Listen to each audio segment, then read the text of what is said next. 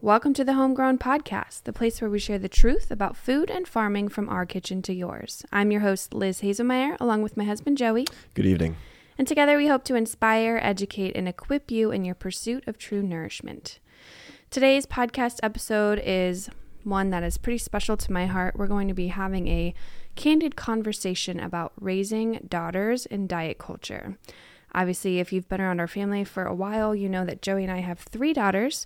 We don't have any sons, so we won't be speaking to that specifically, but honestly, this conversation should apply to all kids. And we just want to sort of unpack some of the things that us as parents feel when we're raising kids in our present culture of food and health and wellness. And this is coming from a lens of, my unique perspective as someone who grew up battling a pretty severe eating disorder, landed me in inpatient treatment facility for 3 months of my senior year in high school, and, years of therapy and dietetics and group therapy and family therapy, all the therapies. So I might draw from some of those experiences in this conversation. I've certainly shared some on my Instagram if that's something that you're interested in reading about. But I'm excited to dive in and talk about some of the ways that we sort of mitigate or hope to mitigate our girls' future battles with food. I think I'd love to start off by just defining the issue at hand here, or defining diet culture. Yeah. And the way that I wanted to start with that is kind of the transition of, especially with daughters, that we feel with body image going from, when I was growing up, right? And these are your words, right? And I'll let you kind of better define this, but it was kind of like the Barbie, right? Mm-hmm, mm-hmm. Yeah. Did you, as a boy growing up, did you think about your body image at all? I think, I grew up wrestling, and I was always short. As a boy, being short was always kind of looked down on. Mm-hmm. No pun intended. Literally looked down on. Yeah, that's true. I think height is something for men. I think men can also often feel a certain way if they're like not muscular enough, or don't have perceived strength. So it's different for women. So for me, I was born in the 90s. It was like this hyper thin, almost like chestless woman with like blue eyeshadow was like the depiction that I can think of. All the magazines, the women were super thin. It was almost like cool maybe to like maybe dabble in like having an eating disorder, or like not eat, at least be restrictive in some way, at least in the celebrity realm or in Hollywood. I'm sure some of that is still in existence, but I look around today and I see a different sort of idealized body image, and it has much more variety. So even like going into Target or Old Navy, the mannequins are all different sizes, which is not something that existed when I was young. It was like they're very thin. No one had those proportions. Tiny waist I could wrap my fingers around. And, all of those signs and symbols play into like, okay, well, this is what health is, or this is what normal is, or this is what we should aspire to be. And now that it's sort of a mixed bag, there's obviously blessing there, right? So it kind of opens up, it expands that definition of what good or normal or healthy or functioning is. But there's still confusion there. I think still, there's a desire to be thin. I think still, I think a little bit of an improvement is that women are more encouraged to be strong. I've seen that a little bit more. And so, I think I'm not coming from like I've studied all of culture, but just my own perception. Body image seems to have taken on a larger conversation. We have a lot more body positivity. And in that conversation, that can get dicey too, but I think our girls face a different pop culture for sure than what I faced in the 90s and early 2000s. I think that while body image kind of like pressures have maybe adjusted or transitioned or changed over the years, which I would definitely agree with, some of them definitely remain. I mean, there's no question that there are girls that want to be skinny, and that there are boys that want to be strong and fit and tall, right? Yeah. That's kind of just, I feel like always gonna be kind of lingering around. It's even more complex now though, and this is kind of what we're going to get into today, and that's with some of the other ways we are now almost creating these personas for ourselves, and kind of want to get into, kind of coining this. Maybe it already exists, but this idea of like diet personas. Yeah.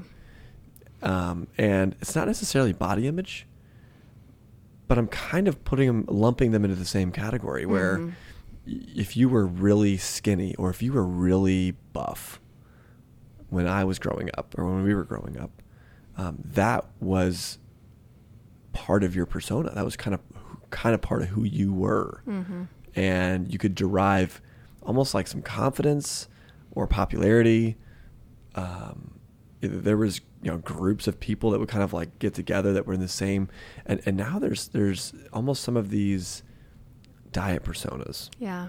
And listed a few out here, but let's get into some of the things that we're deeming as potential influencing kind of diet personas that are out there today. Yeah, and these would be things that sort of exist even beyond just this is what I eat and this is what I don't eat. They have like almost like character qualities attached to them. Yeah.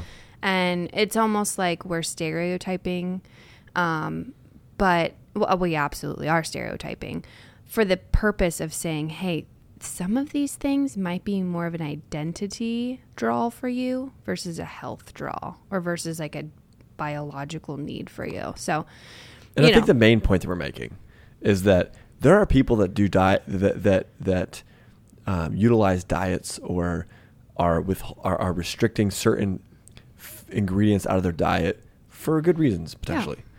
Yeah. However, we're really focusing in on kids and in our scenario, daughters, and how they perceive these sorts of things playing out and how they can pick them up as potential personas of themselves. Yeah. So as we start to get into some of these diet things, if you're out there and you're a vegan or you're on keto or whatever, I'm not saying that those things are evil. I am saying that kids can pick up on this kind of stuff and they may be picking up on the wrong things. Yeah. That's all I'm trying to say.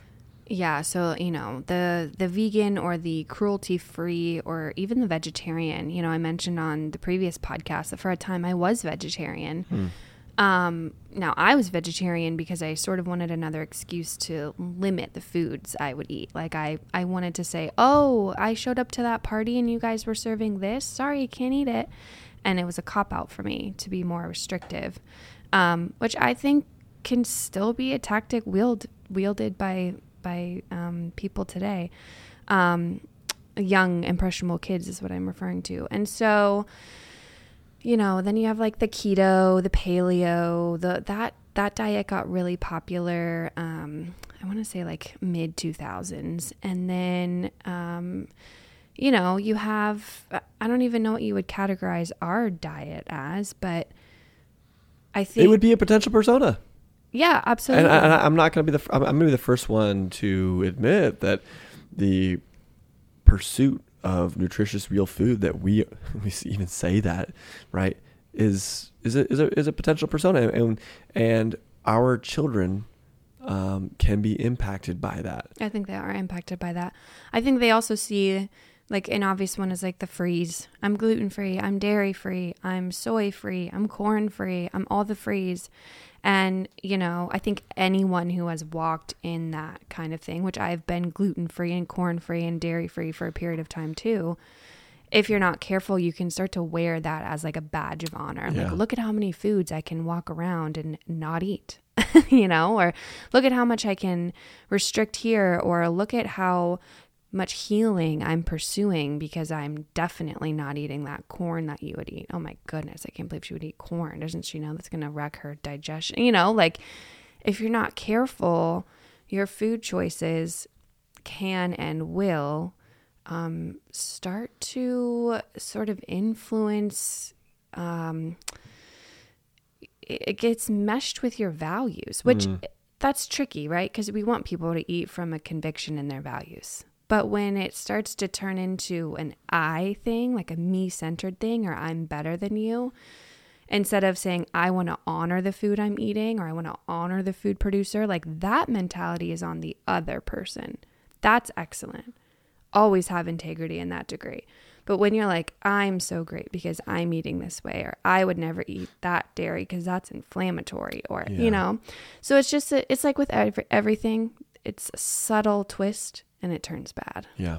And gosh, it's so hard for me to withhold, because we're going to get into some of the approaches that we have been kind of taking to these sorts of tensions that are around our kids every single day, later on in the podcast, but I'm not gonna dive into them too soon, because it's gonna be a 15-minute podcast. Hey, we're gonna crank it out. It'll be quick, I promise.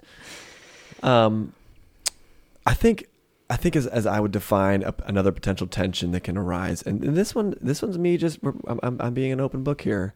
I see it with our kids, and I believe us sharing this will be healthy for a lot of people that maybe are also on this path and on this journey that may also notice this.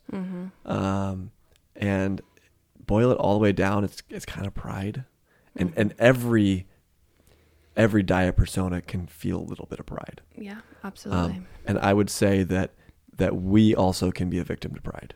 Victim, is that the right word? Victim, probably.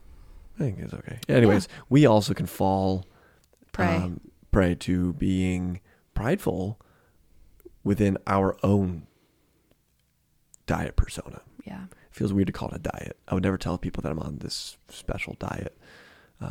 But define it however you will. The pursuit that we're on can sometimes drive up the pride level a little bit. Yeah. And I think you called it this elitist mentality. Yeah. And I'm gonna share kind of what this looks like through my point of view, my lens, as the dad and his daughters. Would love to hear your kind of definition as well. But we are so intentional about food every single day. We are constantly, and we're educating and promoting healthy food. We talk about things we won't buy. I walk through the Kroger aisles and my kids will point at the unicorn, cake mix and be like, "Oh my gosh, I want to make a unicorn cake." Not only do I have to explain to them that it's just a box with a unicorn on it and it's a yellow cake with chocolate frosting, but that, hey, we can make a much better cake at home with real ingredients. But there's no unicorn in a box that they get to look at. And so, but sometimes they can take that as, we're too good for that. We're too good for that. And those little moments accumulate, right? They kind of snowball, and then you'll see that snowball crash on somebody or yourself. Ruthie will come home from being, at someone else's house, or out to eat, or God forbid, I have the girls out somewhere and we're having fun and the options are much, more limited.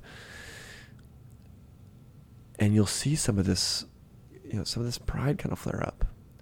Oh my gosh, Dad, so-and-so only eats blank, and I say, oh, well, what do you mean by that? And she says, well, they're totally unhealthy. Do you get that from Ruthie? Because I get that more from Sophia. I definitely get it from Sophia the most, but yeah. I think what I get from, I'm going to push back on you just a tad, because I think what I get from Ruthie, and I think this is also a natural trend with our kids, or with any kids, anytime you start the food conversation young, you're going to hit these like roadblocks where you start to think, oh crap, am I doing the wrong thing? With Ruthie, she's like age 5, about to turn 6. I see Ruthie doing this like, haha, Mom, I just came home from lunch out with Grandpa and I got to eat chicken fingers. What? You're right. It's totally that. It's like this rebellious stage. Yeah, it's like this rebellious, like I won, like I'm eating something my mom wouldn't approve of, or like I'm celebrating the fact that I got to have something that I don't get to have very often. Whereas with Sophia, and not to call her out, I never thought about like our kids listening to this in the future, but I categorize it as the elitist mindset because she can tend to, she's 11. She's a preteen. She is very much a typical, almost teenage girl. And so she's constantly comparing, what is that person doing? What am I doing? Which one's good? Are they both good? Is mine better? Is theirs better? And I think that that's normal. That's a normal part of like growing up in American culture. It's something that we can kind of curb and kind of prune out of them. But they're going to hit a time where they're like, oh my gosh, I can't believe so-and-so only eats mac and cheese. I can't believe so-and-so eats hot dogs. Or I can't believe, like, which we eat hot dogs and mac and cheese. Yeah. So it's confusing. But like, there's definitely, you can see her value system shaping around maybe people who eat a more standard American diet. Like, we are surrounded by people that have a multitude of lifestyles regarding to food, like multitude. We have gluten-free, we have dairy-free, we have paleo, we have standard American, we have vegan, everyone. It's very well represented. We have a collection of diets represented that our kids see. And so, yes, so having that conversation can be hard because you're like, oh, should I not be talking about food this much if now my 11-year-old's going to interpret everything as like either better or worse than how she does it? Am I putting too much emphasis on what we're eating? And to that I say no. It's just a phase of their preteen, immature. They do that with everything. They do that with the clothes they wear. They do that with the shows they're allowed to listen to or watch, or the music they're allowed to listen to. They're always sort of like figuring out how they measure up in regard to their peer. So, So as we talk about kind of what our approach, right? Our persona, what we're doing, and we're talking about nutrient dense versus nutrient lacking foods. I really want to just touch on, because even this idea of, well, we don't eat cheeseburgers because they're unhealthy. This idea of this food freedom with standards, right? Yeah. Mm-hmm. Get into that a little I bit. could talk about this for hours. So that's honestly one of the reasons why I was like, why is there no better children's curriculum out there? Because when I went to look up little, nutrition worksheets for Sophie as a second grader, it was literally like either here, dissect this food label. It was like a Coca-Cola or something. And I was like, what? That's weird. Like basically read this food packaging. Or it would be so biased towards, quote, healthy, meaning like plants, and so negative towards things that have, potential counterparts available in a drive-through. So it'd be like, circle all the healthy foods. And it would be like salad, carrot, apple, piece of bread. I don't know. And then it would be like, circle all the unhealthy foods. And it would be like pizza, cheeseburger, French fries. And I'm like, no, you can have a beautiful grass-fed beef burger on a sourdough bun. We just had this like 3 weekends ago and it was the bomb. Sophie was like, that's the best burger I've ever had. Homemade bun, grass-fed burger, organic lettuce, veg, whatever. And so like breaking through some of this nonsense that we as American culture have deemed some foods good and some foods bad. To me, growing up, and especially when I was a middle school student and high schooler, when I was dealing with an eating disorder, that rocked my world because that's where fear foods come from. There's this term in the eating disorder world where it's like you have the foods that you're scared to eat, and so then they want you to sort of have like exposure therapy to that, and so they want you to be able to get comfortable eating them. And so it was very much like, when I was in treatment, it was very much like, hey, you need to practice eating the cookies. You need to practice going out to the Mexican restaurant and getting the chimichanga. Go eat that. right now. And so, part of that was like, okay, yes, I can eat other foods that I might be worried about and still survive. That was a good lesson. But they never broke down like, hey, what's in this cookie, or what's in this burrito, or what are the nutritive values that are serving my body? We didn't talk about that at all. I couldn't even tell you what protein I was eating that day. I couldn't have told you because there was zero education around that. And so breaking through that and saying, instead of saying, hey, this is healthy food and unhealthy food, let's just talk about on a nutrient level. Is it dense? Does it have fat or carbs or protein or a mix of all three or two of the three? Is it rich in vitamins? Is it rich in minerals? Does it serve our body well? There can be a nutrient-dense cheeseburger, and there can be a nutrient-lacking cheeseburger, okay? It's not like cheeseburger isn't a category. And I knew I didn't want my daughters to grow up in a culture thinking that that was the case, thinking that the healthiest thing they could eat was a bowl full of lettuce. That, to me, having that, and to be very honest and be very clear, those are the type of messages in our current diet culture that are being pushed to the forefront, and often by the USDA themselves, who is setting up the dietary guidelines.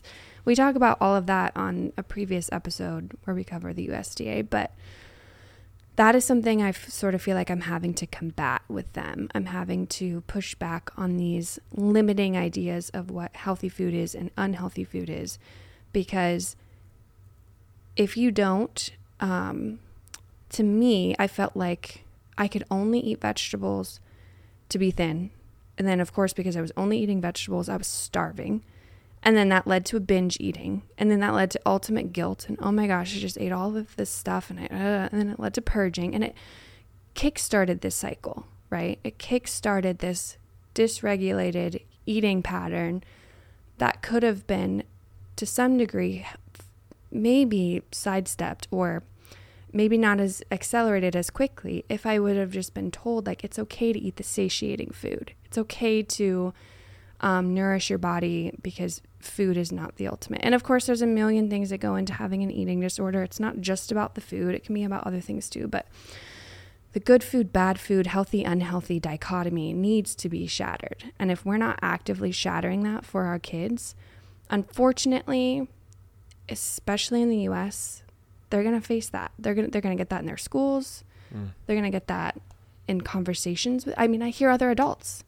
Oh, I shouldn't eat this. It's a cheat day today. It's like, no, there's no cheat day. What do you mean you shouldn't eat it? Is it good for you? Is it going to harm you? Is it poisonous? As we kind of transition to our approach to the diet culture, body image, kind of diet personas, elitists, all this food freedom tension, right? First, I want to just say it is so true. When you establish standards rooted in education, it provides freedom in the food that you're consuming. Now, being very clear, right? We're never in a situation where we're going to scold our children for going over to their grandparents or their friend's house or whatever and eating some Doritos. We may not buy those Doritos, but we can make or buy something equivalent that we feel like is nutrient dense. And we will feel good about that. Mm-hmm. We will feel good about having a snack that we feel like is, treating our bodies the way that we want them to be, or the environment the way that they should be. Mm-hmm. With that, our first kind of recommended approach really is intentionally investing into food education for your kids. Yeah. And so I don't know why it's not a major core subject. It's fascinating when you think about it, especially with how much trauma, how much research goes into all these kids that deal with depression and anxiety and body image issues. It's all the way down to it. My fear is that if they did create a core class about this, that it would be, it would be trash. Trash. Anyways, but food education is the first step to that food freedom that we're talking about, Yeah. right? And I like what you just said, though, because that's so true. You cannot have the food freedom until you have the food education. Because I'm going to tell you right now, when I was in 3 months of inpatient treatment facility as a 17-year-old child by myself, my parents weren't there. I was like, yeah, obviously it's inpatient, whatever. Not once was I educated on what in the world the food does into my body. If I was, I'm sorry, Remuda, but I don't remember that. That didn't stick with me. You did a bad job of conveying that message to me. And I could have never achieved true food freedom. I came home still with my same kind of slants. Like, oh yeah, I can eat a cheeseburger like once a week because that feels normal. And like, that's what we did in treatment. I didn't gain weight, so it should be fine. Right? Like I didn't drop that until I started actually educating myself around what the heck food was. Now I can eat a bowl full of whipped cream and be like, wow, I'm doing my body such a service. Whereas before I'd be like, oh my gosh, I'm so scared. But I didn't understand what that whipped cream was made. I'm making it from raw whipped cream and maple syrup. But you can't have the freedom without the education. And I think that's the first piece that I even want to start before we get into the education, because I think parents are sometimes scared to have those conversations because they're scared they're going to mess it up. Or maybe they start the conversations at the age where their kid is an elitist. Yeah. You know, or the age where their kids are Ruthie. And Ruthie. They're just like, oh my gosh, they're obsessed every time they get candy. They're obsessed with it. They don't have a way. And I want to say we have the benefit of having an 11-year-old. It's not like we have a 16-year-old. I get that. But I also am kind of marrying some of my experiences as a teenager too. Your kids will go through different points of their food journey and their food understanding that might scare you. And it might make you feel like, oh my gosh, I'm approaching this educational topic the wrong way. And it's backfiring. And with Ruthie, it might look like it's backfiring at sometimes. But then other times, when she's like, Mom, I really need some protein. Like, is this turkey a good option? And I'm like, yes, it is. It's not backfiring anymore. Right? So I think even before we get into the education piece, what we're actually teaching our kids, we have to make the case that food education absolutely belongs in your parenting because they are facing all these external pressures to adopt a, sort of dietary persona. Yeah. And where our food education began, for all of you out there that are wondering, how do I get started? For us, the way it got started, and we didn't have a leadership consultant come in and coach us through this, or parenting consultants come through and coach us. We just decided that we wanted to establish some guiding principles or a vision or a purpose for our family in regards to food. And that is something that kind of can stay and remain true even in the face of varying adversity. Like, it could be Sophia's current demeanor when she encounters someone that maybe isn't eating or sourcing food like we are. And we don't know that person's life or their circumstance. And that is why we believe that mentality is not where we want her to end up. Yeah. And it's not something that we are like bashing her for. It's something that we believe that she's going through. And so that North Star, those guiding principles, that purpose of food is going to help guide us no matter what stage we're in. Sometimes we can be in stages of demotivation. I'm tired. I got off of work today, worked 12 and a half hours, woke up at 4:30, came home. Our glass... Wait, today you woke up at 4:30? I did. Really? Yeah, you were asleep. I got up at 6. I thought you had just woken up before me. No, I read and everything before. Wow, that's why you're so tired. Anyways. Yeah, our glass shattered on our dish. I get home and the oven's full of glass, and Elizabeth looks at me and says, you can either watch Ray or cook the fish. And I go, guess I'm cooking the fish. So I walk inside. I thought that was the easier of the two options. And I told myself, hey, you know what? I could say, let's just order food. But didn't. And It's not because I think I'm better than anybody else. It's because, hey, the purpose of this and the purpose of food for us has to be nourishment. It has to be food freedom. Mm-hmm. And the reason why it's not just nourishment, right, is because we have fun with food too. Mm-hmm. And food freedom allows you to have fun and be nourished. Yeah. And, I believe that, Jesus turned water into wine for a reason, right? No, I'm not getting into the alcohol discussion right now. We'll have another episode on alcohol, but I believe that the prodigal son was, we slaughtered the fattened calf because we wanted to celebrate. I bet you that fattened calf tasted fantastic. Yeah. Yeah. There's a celebratory, there's a communal aspect of food. It's many things. It's multifaceted. And we don't want food to become this thing for our kids that is so militantly nutritional only, right? Yeah. Like we want it to be fun. And so we started there. And so that helps us when we're making small decisions. Like when I'm really tired and our oven's full of glass, or when, or when we go over to my in-laws, your parents' house, and all Ruthie does is ask her Mimi for treats the entire time. We were there for 20 minutes today to water the garden, and she asked for a snack. I said, "You just had sourdough chocolate chip cookies." It's just opportunity before we left. And she feels like she's got to kind of like get out there and try things that were preventing her from eating. Yeah. And that's okay, because at the end of the day, the purpose of what we're doing here is to create food freedom through standards, through education. And let's get into that education. I did tell her she couldn't have a snack today, but oftentimes I do let her have a snack. The education piece.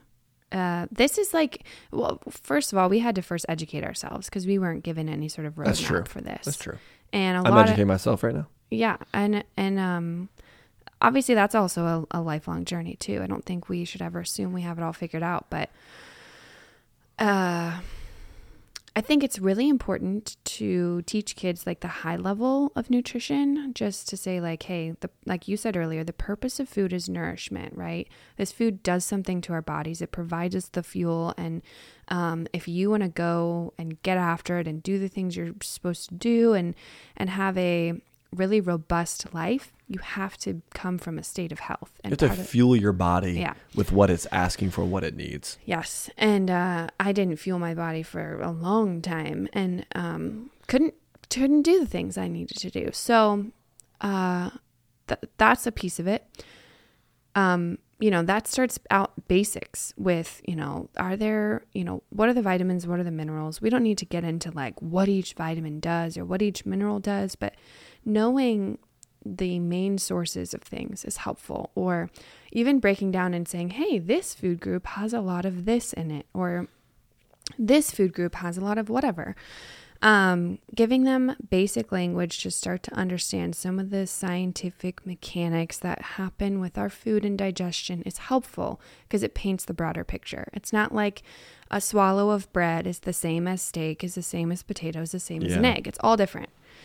And then the other piece of that, besides just like the technical, okay, what's in my food, is like, where did your food come from? Totally. Like, if you look at a bag of Fritos, it's really hard to say where that came from unless you look up the address of the processing plant. But then where did the ingredients come from? I don't know. That's harder to find.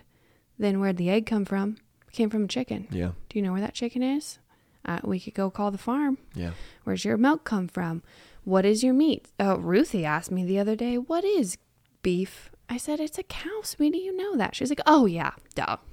Like she was like, even she's still connecting, like what animal is what. And really it's that moment where you could stop and go, wow, Ruthie's really missing the boat on this one. But in reality, she's like driving the boat, because the fact that she's asking, right, hey, what is this? Like, that's everything for us. Yeah. And that's part of food freedom. That's part of the purpose.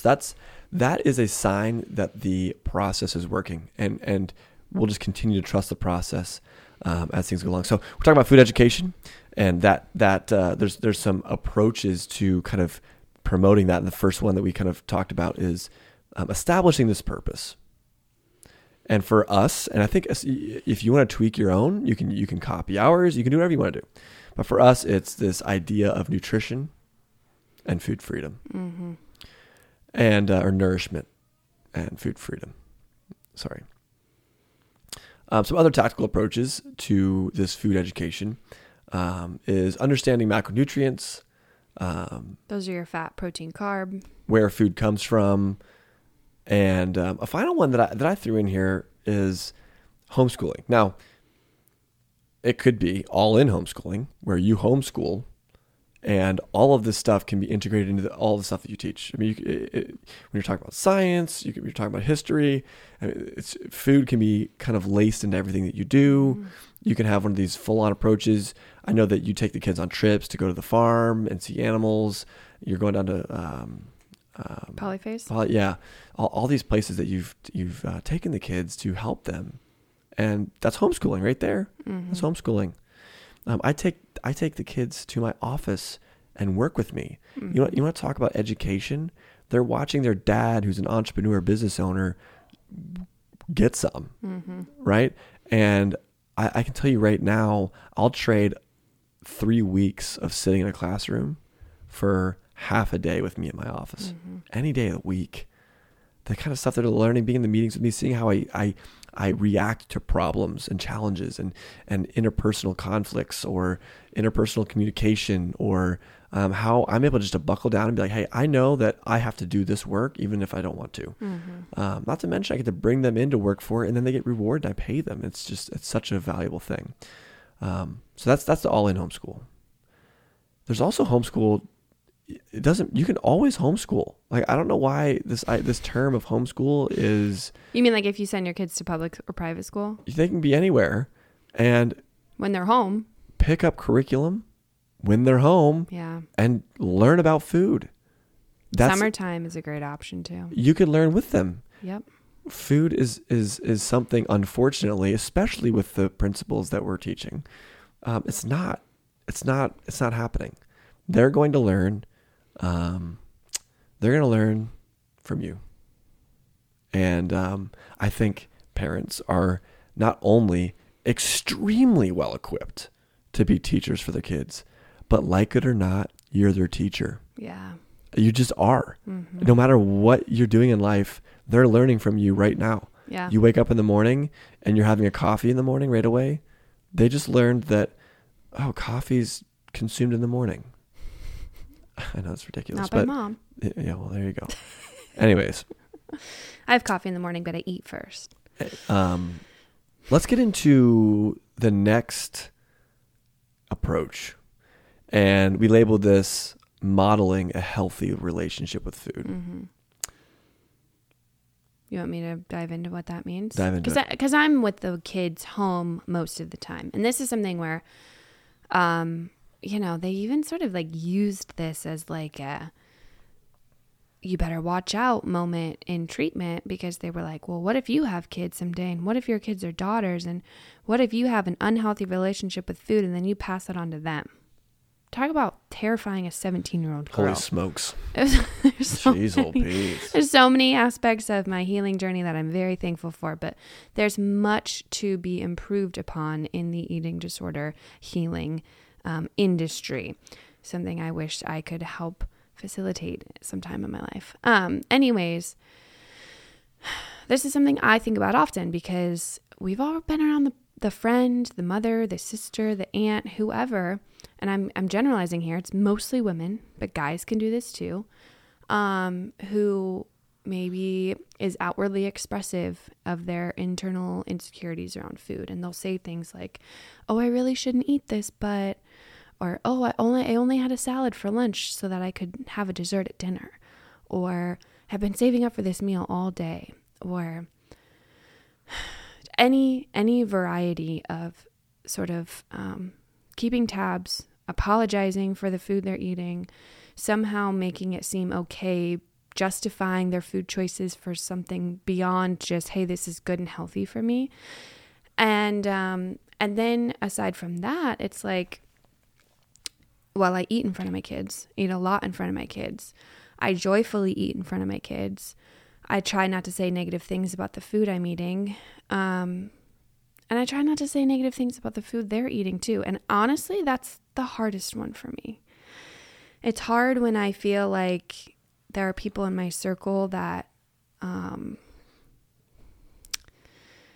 could be participating differently with food around them than I would expect, and than they are. And that's something that I just have to grow in a little bit. But I think modeling good food means that us as mothers can break those generational, whatever you call it, of this mentality that like women don't need as much food, or women should eat this, or women don't eat meat, or da da da da. Whatever it is that we're carrying, whatever cultural burden we're carrying, making sure that we have first done the work ourselves to heal that, or we're at least actively participating in that healing. And then also talking to them about our food and having it be a candid conversation, because they will ask. And if they don't ask, they're at least thinking it in their head. Like, what does mom think about this? Or, it's not just food. It's also our general ideas about our body, or our general, like my kids will never hear me say, oh, I look fat today. They just won't hear me say that. I won't say never, because it might slip out, but I would hope. I don't practice saying those things out loud to myself in general. Totally. But I would hope that I would not model that for them, because I don't want them to think that about them. And I have an 11-year-old who I've been having to have these conversations with for at least the last 5 years. This stuff starts when your kids are 6 years old. It really does. And I even think this too about Ruthie, because people comment on how thin she is all the time. And I'm like, we have to have those conversations now too. But modeling just basically means both in action and in attitude and in spirit. And it also means like, hey, I don't believe my body is broken. I believe my body heals, and I believe it wants to heal. And so I'm not always approaching food as this way of like, oh, I have to avoid everything that might set the bomb off, right? I don't want to paint that either. So it's kind of an overall philosophical, what do I believe about myself, my human body, my capacity to heal, and my capacity for nourishment, and how can I, and that's super loaded. That's like every adult woman's one thing we wrestle with. But you're going to have to continue to wrestle with it, especially in front of your daughters. The modeling healthy relationship with food, for me, the way that I see that happening and playing out with our kids, and the way I think it plays out in all families. And when I look back on my life growing up, there are so many meals that if I even take a bite of it, it's just instant nostalgia. And I will like that food purely because it's what I grew up on. And if you are, in your 30s, 40s, 50s, 60s, and you really dislike a certain kind of food, there's a good chance that there's a good chance at one point you didn't love that food, and all of a sudden now you hate it. There's a good chance that you grew up eating that food. And for me, not being the person that is day in, day out, modeling the way that I eat in front of my kids, I believe that there is something really powerful to when we make dinner at night, right? I mean, dinner's not the only meal of the day, but it's the only one of the day that I'm almost always here for, me personally. And so I feel like there's always just in most households, there's more emphasis on dinner. Yeah. Dinner's typically your biggest meal. It's typically the meal you spend the most money on. It's typically the meal that's the most stressful.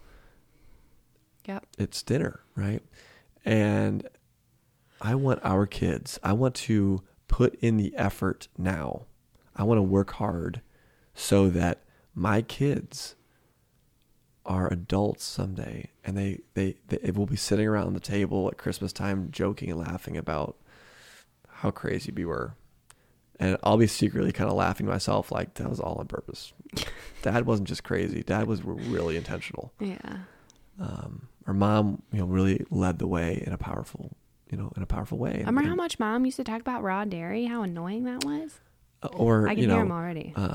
Remember her sourdough? Yeah. Remember how special it was back when we were little to eat beef? Or like, because we always eat venison, yeah. Or chicken. That's going to be something that they will remember. The garden, yeah. There's so much there. We always grew up raising a garden, and I want our kids to be adults and to feel some of that natural nostalgia, like draw. Yeah. You know why I love having a garden? Why? I had a garden growing up. Yeah, I didn't. So I think, and even last year you were like, let's do a garden. And I was like, I really don't want to do a garden. And you're like, no, you should do a garden. And I was like, I don't really want to do a garden. And even though we had like grown stuff in our side yard at our house before, we had never done like a full 10 by 10 garden. And last year I was like, fine. I remember I was dragging my feet so much. And this year I got more into it because I was like, oh, this can be fun. And I'm trying to learn here. And I feel like I always need to like level up my game a little bit. I don't grow things at home as often as other people do. And it's because I didn't grow up gardening. My dad, I remember he had a couple tomato plants in the side of our backyard at the White House. And all he ever said was, yeah, tomatoes can be tricky. That's hilarious. Yeah, we had a garden growing up, but we even took it to the next level, and we were growing so much produce that we started a produce market, and we would sell produce on the side of the road, and I would run the cash box, and I was like, 10 years old. Yeah, I shared a photo of you actually on Did you really? It wasn't on my community. It was when I was doing an Instagram takeover. I'll have to find that post and reshare it after we launch this podcast. But anyways, modeling the way, it's huge. And what the way you invest your time into your kids today will, come back up, right? Later. Yeah. And the kind of things I want to be coming back up are everything from watching Swiss Family Robinson to the normalcy of hunting and processing your own food and your own meat, to having a garden, to finding a farm where you get your produce and your milk from. Like, I want it to be weird for our kids when they move out on their own. They're like, okay, so how am I going to get my dairy products? And we have to they have to come to our house to get their dairy stuff, because like that's just what we do. Yeah. And they'll get married someday, and the poor guys that are going to be like, what do you mean we get our dairy from a farm? Yeah. Why wouldn't you just buy it off the shelf of Kroger? We have a vetting process, actually. If you're thinking about sending any gentlemen our way in the future to date our daughters, they must pass a 42-question quiz, along with a 3-hour interview with yours truly. Anyways, so modeling a healthy relationship, and it goes deeper than just food. But man, today we're talking about food, and that's what that is. The next thing I wanted to jump into is speaking in macro terms. This is almost going to be similar to the idea of don't use baby talk, right? You're trying to promote a specific narrative, right? You're trying to promote a behavior. Yeah. You want your kids to start articulating thoughts out loud in a way that an adult would. Thus, you speak like an adult. And we speak in macronutrient terms in this house every day. And it's so funny. I never use that word. I never say, no, Ruth, what's the macronutrient term? Actually, before this podcast, you were like, what do you call protein? I didn't even fat? know. I was like, it's a macronutrient. They're the nutrients you need the most of. But and let's get down to, let's just even just put this out there, because the reason we do this is not because we want our kids to be fancy. No. That has nothing to do with it. But because we're trying to promote and reinforce a balanced macro diet, right? And if let's use Ruthie as an example. She's a most challenging child, eating wise. Yeah. She wakes up, she just craves carbs. That's what she wants. Yeah. And I try so hard to start her day off with fats and proteins, and she just will not. It's a battle. And if you're out there as a parent and you haven't battled your kid to eat, Everyone has battled their kid to eat. I'm surprised. However, Ray, I don't battle Ray much. That's true. And when we say battle, because this is something too that we have shifted off of. I think it's less, the old mentality was like, you don't get up from your table until you eat everything. I don't feel like that is the most effective way. I actually feel like that can be quite damaging to some of our, development as a child around food. Instead, this macro talk opens up a beautiful way to say, hey, Ruthie, if you don't want the fish we're eating tonight, which I'm surprised she ate that fish. She ate it. But say, for example, she doesn't want a fish that we're cooking. Hey, Ruth, if you don't want the fish we're eating tonight, is there another protein you will eat? And that's a perfect example. And we could almost just cut it there, but to give a couple other examples of what this tactic that we've been using in our home look like, it's, hey, Ruth, we've had a lot of X, right? We've had a lot of carbs. We've had a lot of fruit. We've had a lot of, you had some bread. I want to make sure you get some healthy fats and proteins in. Mm-hmm. I'm using that as an example because that's typically where Ruthie is falling. Whereas honestly with Sophie, it's the opposite. Mm-hmm. And Sophie, it's hey, Sophie, maybe we introduce some carbs into your meal a little bit here. Yeah. You had some good protein. You had some stuff this morning. She loves her sausage. She loves bacon. Yeah, and she'll eat like a salad for lunch, and I'll tell her or with an egg or something, and I'll say, you have freedom to eat some carbs. You need that. You need that as much as everything. Not even just freedom, but also your body truly does need that. Yes. And so it's not like a oh, you ate this, now you deserve this. It's not that at all. It's not a reward system. Yeah. It's a, you need this too. Now, I will do reward system plays. And what I mean by that is if you've achieved a balanced day, mm-hmm. then you can also reward yourself with something that is, like whipped cream and berries because it's, sugary and, Ruthie loves it. Mm-hmm. In my opinion, I'm totally on board with that. I'm sure there's some reward situation going on there that maybe isn't the best. But I'm telling you right now that if I'm promoting this balanced macronutrient diet every single day, then I feel like we're winning.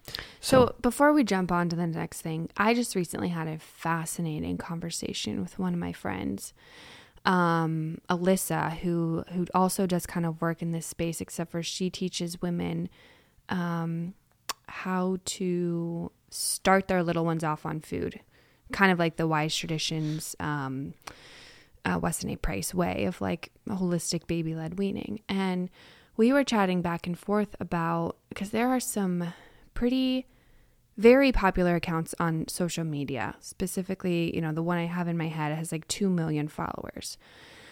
And there's a tendency in some of these more popular food spaces teaching parents how to address food with their kids is like, you just need to give them access to all the foods all the time. That way they don't develop what we're talking about, which is like, hey, my parents never let me eat that, so I'm now going to go binge on that. So they're so far the other spectrum where it's like, hey, you can have some candy with your dinner. Don't ever have candy be the reward for your dinner because those don't need to have different values attributed to them. Whereas I would say they absolutely do, because in the sense of, let's talk about what's nourishing to you, what your body needs right now. Exactly. And so as we were having this conversation, me and Alyssa were talking back and forth, and she was sort of asking about like what I learned in treatment and how a lot of that was left out. And we were like awarded a cup of tea if we finished our lunch in 15 minutes instead of taking the full 30. We could have some honey in it. Like, it was weird. It was wild. And so a lot of that conversation, though, misses the mark, because it's, instead of saying, hey, I'm worried my kids are going to binge on Oreos because I never let them have Oreos, or I treat it as a treat or a reward or whatever, let's just stop and talk about, let's go back to the nutrient-dense, nutrient-lacking example, right? Let's go back to what real food is. Let's go back to the food groups. We didn't even talk about that. I think one of the most powerful things in food education is just knowing what is an animal product? Yeah. What is a plant? what is an animal fat? What's a plant fat? What's a grain? It's like, that's mind blowing to people. And so like what you just said about, hey, having certain hierarchies or orders in which our kids eat something, or even just looking at the whole day together and saying, hey, let's have a balanced day today, is very often actually pushed back against in this sort of like teaching parents how to feed their kids world. It's weird. It's like the laissez-faire approach to trying to prevent some form of disorder, and it's this idea that if they never feel restriction, they'll never, they'll never want to restrict. And I would argue that if you normalize something as routine, it will stay routine. Yes. And here's the other point too. I made a post on this. There's a difference between having self-discipline around the foods that we eat. Once you get to a certain age, obviously we don't ask Ray to have any sort of self-discipline around her food choices. She has very limited food choices, the things we give her to eat. There's a difference between having self-discipline and self-restriction. Self-discipline says, I know what my body needs. This can be applied to all areas of life. There's no area of life where it's just like, you do you follow wherever you want to go. I mean, people can live that way, but they often make a mess of their lives doing that. And that was something that really bothered me in treatment, was like, there was such an emphasis to combat these like, quote, fear foods, that it was almost like the opposite of having an eating disorder was just like your ability to eat everything all the time. And I was like, well, that's also not healthy, because the real beauty happens when I can sit in the tension of knowing what my body needs and knowing that there are a million food choices out there and deciphering which one is best for me. Like, yeah, that's good. It's less about like you can have it all the time, and more about training us to know, hey, what's appropriate right now and what might be appropriate later. Right on. Going into our last point, last approach, it's and this is a quick one, and this is something that I defined it as, it's not necessarily specific to food at all, and all of these really don't have to be. They could all be these approach to food could be applied into many different areas in parenting, I believe. But this one's, I call it the open forum, and within this open forum, this is a catchy way of saying our kids are constantly coming to us and asking questions. Ruthie about the beef, Sophie about her friend down the street or up the road, or grandpa's or whoever fed them this, and intentionally looking for those coachable moments with food. Now, it sounds like a duh, right? Hey, coach your kids correctly. Woohoo! Smart. Well, you know what? This didn't happen to me. And I had amazing parents. I had amazing parents. They were just killers. So good at. I'm so thankful. I am 100% who I am today.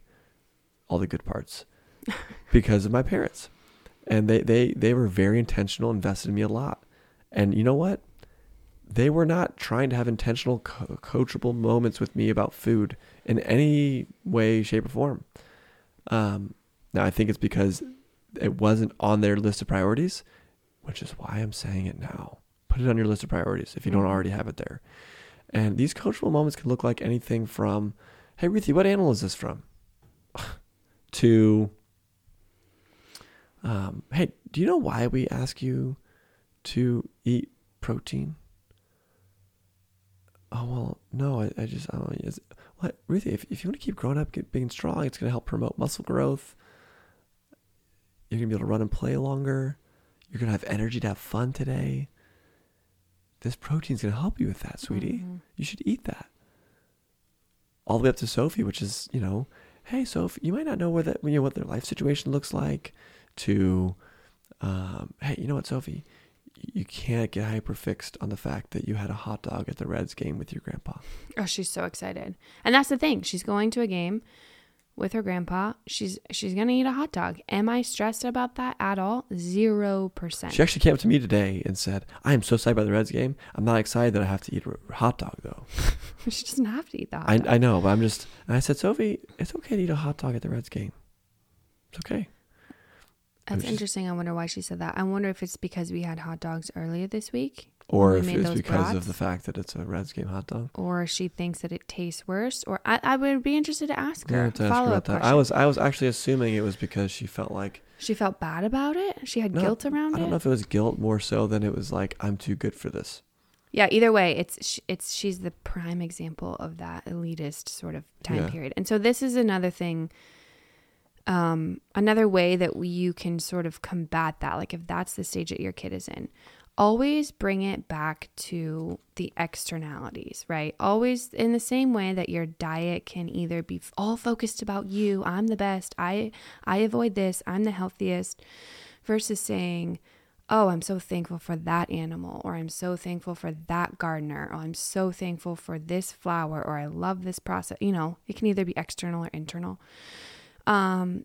With your kids, when they're like, oh, this person eats this, or I ate this when I was out, and this, you know, how do I feel about that? First of all, they're 95% of the time, if not more, they're coming to you to confirm or sort of feel out how they should feel about it. It's not like she's convinced that if a kid eats mac and cheese, they're going to die. She obviously doesn't believe that, but she's trying to I don't know if it's test me, or see how I react, if it's like a shock factor, like, oh my goodness, you know? And so to work your way gracefully through that conversation would look something like, okay, well, first of all, food choices look different for everyone. Everyone's in a different situation. Everyone has different access to knowledge. Everyone has different allergies or different preferences, and their food choices might change in the future. They might not change. There might be other things going on. You might have caught them just on a bad day. You might not have the full picture of what they're eating, or and you can even say, you know, is their food choice the most important thing about this person? Mm-hmm. Is this the most important quality? Absolutely not. She would never say that. I often respond, hey, we've enjoyed mac and cheese here from time to time. We have. Both out of a box and homemade. Shocker. It's been had. Shouldn't be a shocker to anyone. I don't know why that would be a shocker. But tying it back, reminding her of times where she's had those same foods, reminding her of times where, you know, I grew up on some of that stuff. That's the food I ate when I was younger. And what we don't want to do is say, oh my gosh, Sophie, it's fine. If they want to eat that, you know, it's never have any sort of value around food. Don't, you know, everything is good. It's going to be confusing. Everything It'd almost be like so-and-so smokes cigarettes, and you're like, well, you don't know where they're from. It's okay if they smoke. It's exactly. Well, no. There's a tension there we're holding. We're holding this tension of, okay, first of all, you're taking a snapshot of this one person's day. You're placing higher value on it than needs to be placed, but you're also basically asking me the question, is it okay to eat X food? Sometimes that answer is yes. Sometimes that answer is, hey, we choose to not eat that. Or, hey, we choose to eat this version of that instead. Or, hey, this is the understanding that I've come to have around this particular food. Obviously, this would look different if I was talking to a 6-year-old, but with Sophia, I can use these sort of terms. And so, the whole point of the open forum is to say, there's no one talk. You sit your kids down. You're like, all right, kids, let's get it over with. Let's talk about food, right? It's not that. There should be no topic that is approached that way, frankly. So the open forum is to allow for your kids to move through those awkward phases or those hiccup phases of this food reality, so that you can continue that, so that when they are 18 or they're 16 or they're 14 and they're starting to have questions or develop moral inklings, or, you know, however they might choose to eat in the future, we can always have an open conversation about it. Totally. I love that. I think, just to kind of reiterate, we're talking about food education. We're talking about model a healthy relationship with food. We're talking about speaking in macro terms. We're talking about the open forum. And a lot of these things, you know, can become very passive in a good way, wherein they're just kind of all happening all the time. And I think it's a great time to wrap up this podcast, and a great transition into, if you are looking for some awesome resources to kind of up your game in the food education realm. We made that stuff for this exact reason. We're not only just trying to sell things that we think we want to sell, but we actually made these for ourselves. Yeah. We made them because we want to use them, and we do use them. And we want you to be able to use them too. So jump on to homegrowneducation.org and grab some children's nutrition curriculum for your kids, and get them started on that.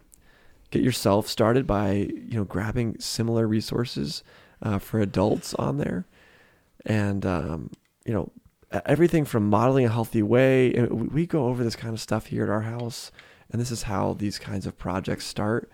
The project of What's for Dinner started with us identifying that having dinner together is important. Having dinner that establishes rhythms and models a healthy relationship with food with our kids is an important thing. And it's attention every day. Yep. Every day.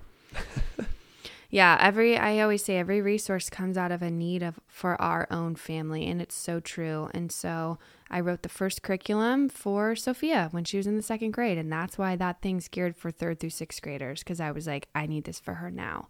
And then last year I released the early elementary, which you would have thought would come first, but no, because I needed something for my oldest daughter. And now I've created something for my middle daughter. And then I created What's for Dinner with your help in the midst of that too. And so all of those resources are just things that have helped us. They're just one tool in your toolbox, because like we said today, kids are already learning. They're already soaking it up.